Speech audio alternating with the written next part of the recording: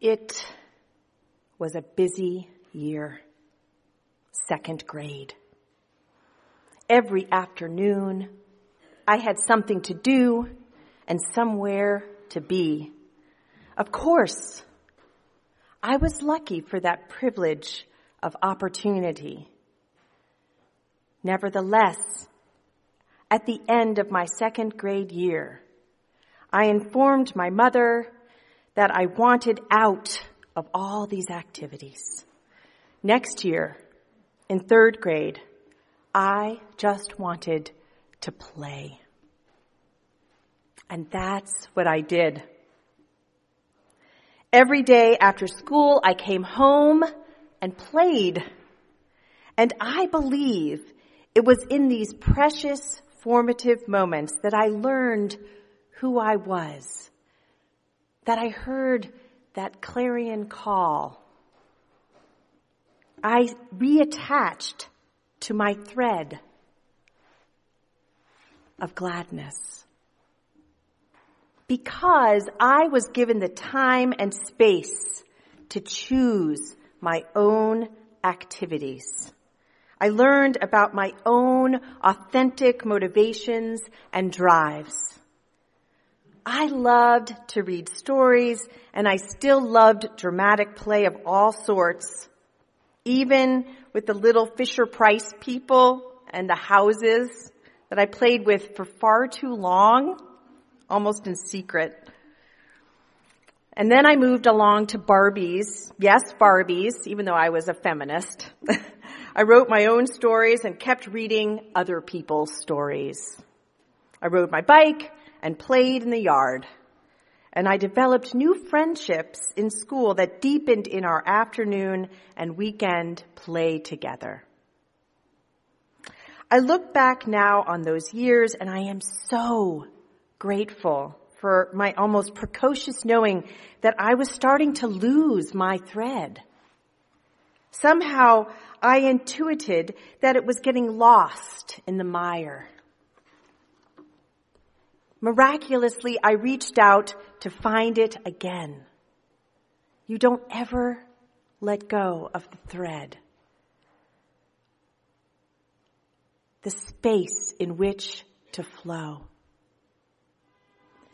Where in our everyday, ordinary lives, we truly get into this state of flow. Where and when does that happen? Where we lose track of time and connect to this kind of deep, soulful, spiritual purpose. Again, somehow I knew enough at age 7 or 8 to know that I needed the space for flow in my life. I was a hardworking, engaged student in school, and I loved school and everything about it. But in the afternoon, I claimed my space for play, my space to flow. And as I grew older, I became busy again. I am also a number 7 on the Enneagram, if anyone knows the Enneagram typing system, which is known as the enthusiast type. Ironically, I think 7s are at the forefront of the FOMO disorder, fear of missing out. You might have heard of that, FOMO, in our modern culture. We are so open to the blessings and gifts of the world that we take on way too much. Indeed, this postmodern, high-tech context in which we find ourselves invites more and more people into this state of overwhelm. We can do more, we can be more, we can try more, we can achieve more. And this starts young. In the 90s, I began teaching a family music program called Music Together for kids ages 0 to 4 and their parents and caregivers. Some of you might know it. Over the next 20 years, I've witnessed to the tremendous growth of competing classes and programs for our very youngest humans. Their time became more and more structured My class was just one of many, particularly in the upwardly mobile, affluent demographic to which we were marketing. No, I thought. That's not why I got into teaching this program. I got into teaching music to young children and their grown-ups to help reconnect people with the power of music making as a birthright. And as time passed, I dug even deeper and realized that not only was music making in peril in our culture, but play itself. Dr. Stuart Brown, an advocate for play, argues that we are hardwired for play. The smarter the mammal, he asserts, the more they play. Brown spent decades recording people's play histories, he called them, and wrote a wonderful, very accessible book published in 2008 on how we can harness the power of play in our everyday lives. Well, what is play exactly? Of course, we always have to go to just defining what is it that we're talking about when we talk about play. Brown suggests that we might attribute 7 qualities in defining play. There is an apparently purposelessness to the activity.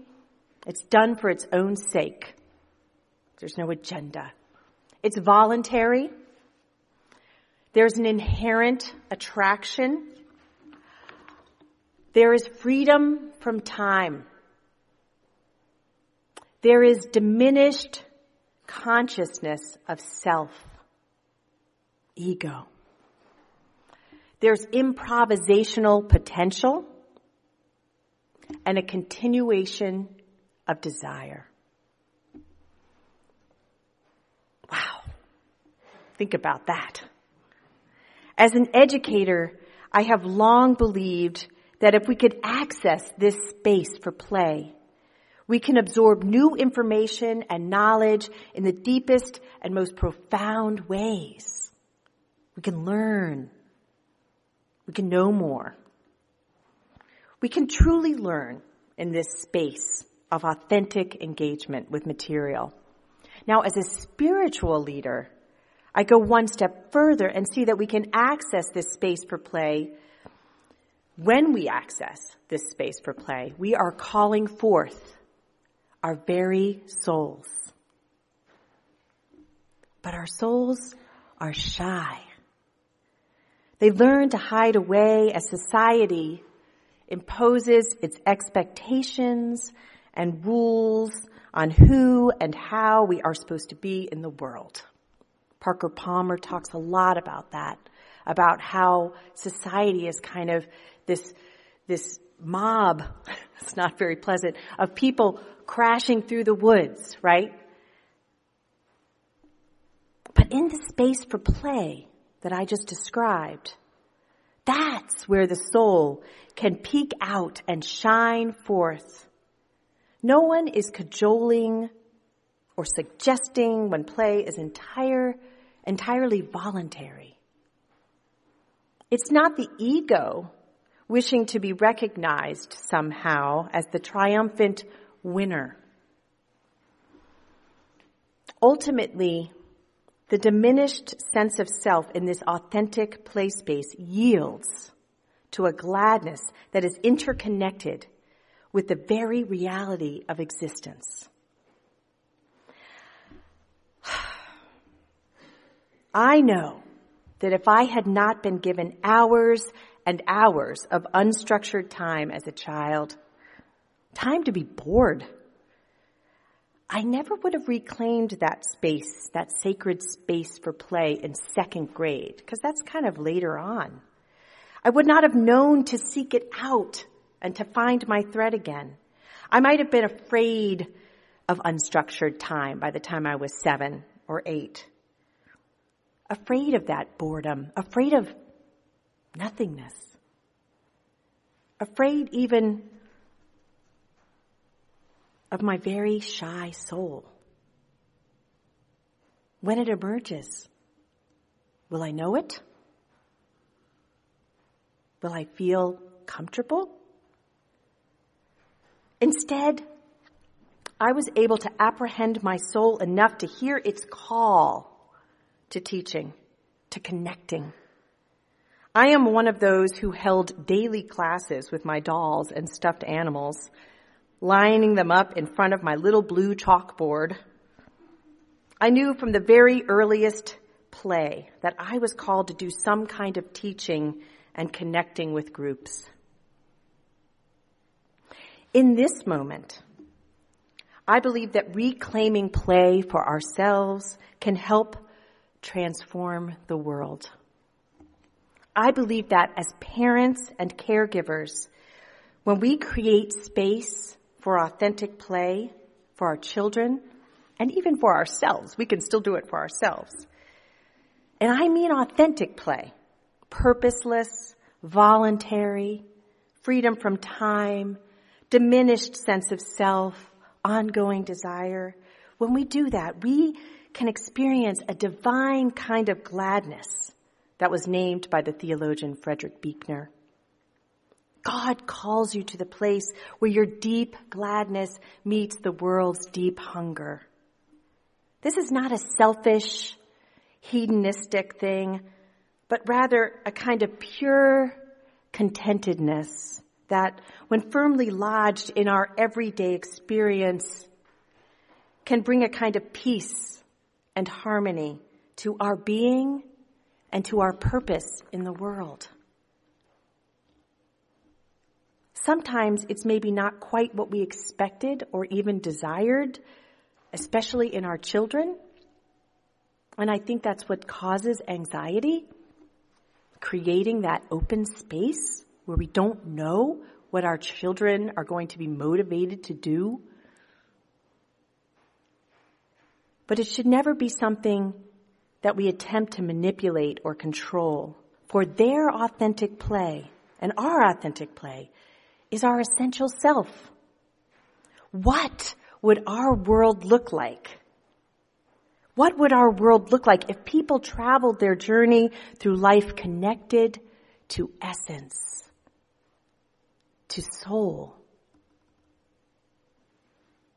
As UUs, we believe in the goodness of people, the inherent dignity and worth, our connectivity and interdependence, compassion, justice, this goal of world community with peace and justice for everyone. We don't talk a lot about the shadow sides. We tread lightly. We don't talk really about why demagoguery is flourishing and fear can easily become our main motivator. Maybe play, or the lack thereof, has something to do with it. What if believing in the inherent dignity of each being is also believing that every human comes to the earth with a capacity for play? I'm here to play, to experience the divine. That's my motivation, and my play is ultimately what undergirds my deeper purpose in life, in living. My deeper purpose in living. My raison d'etre.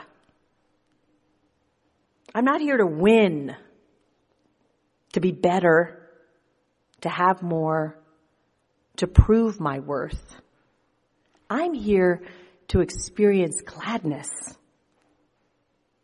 How about you? First, we need to play in order to discover that thread. We need to create the sacred space with intention. We can do that. It's free. And no particular tools are necessary as we come with all the right packaging, each and every one of us. Then, when we create that space, we can sit with the wonder of what it would happen. What would happen if we never let go of the thread? Amen.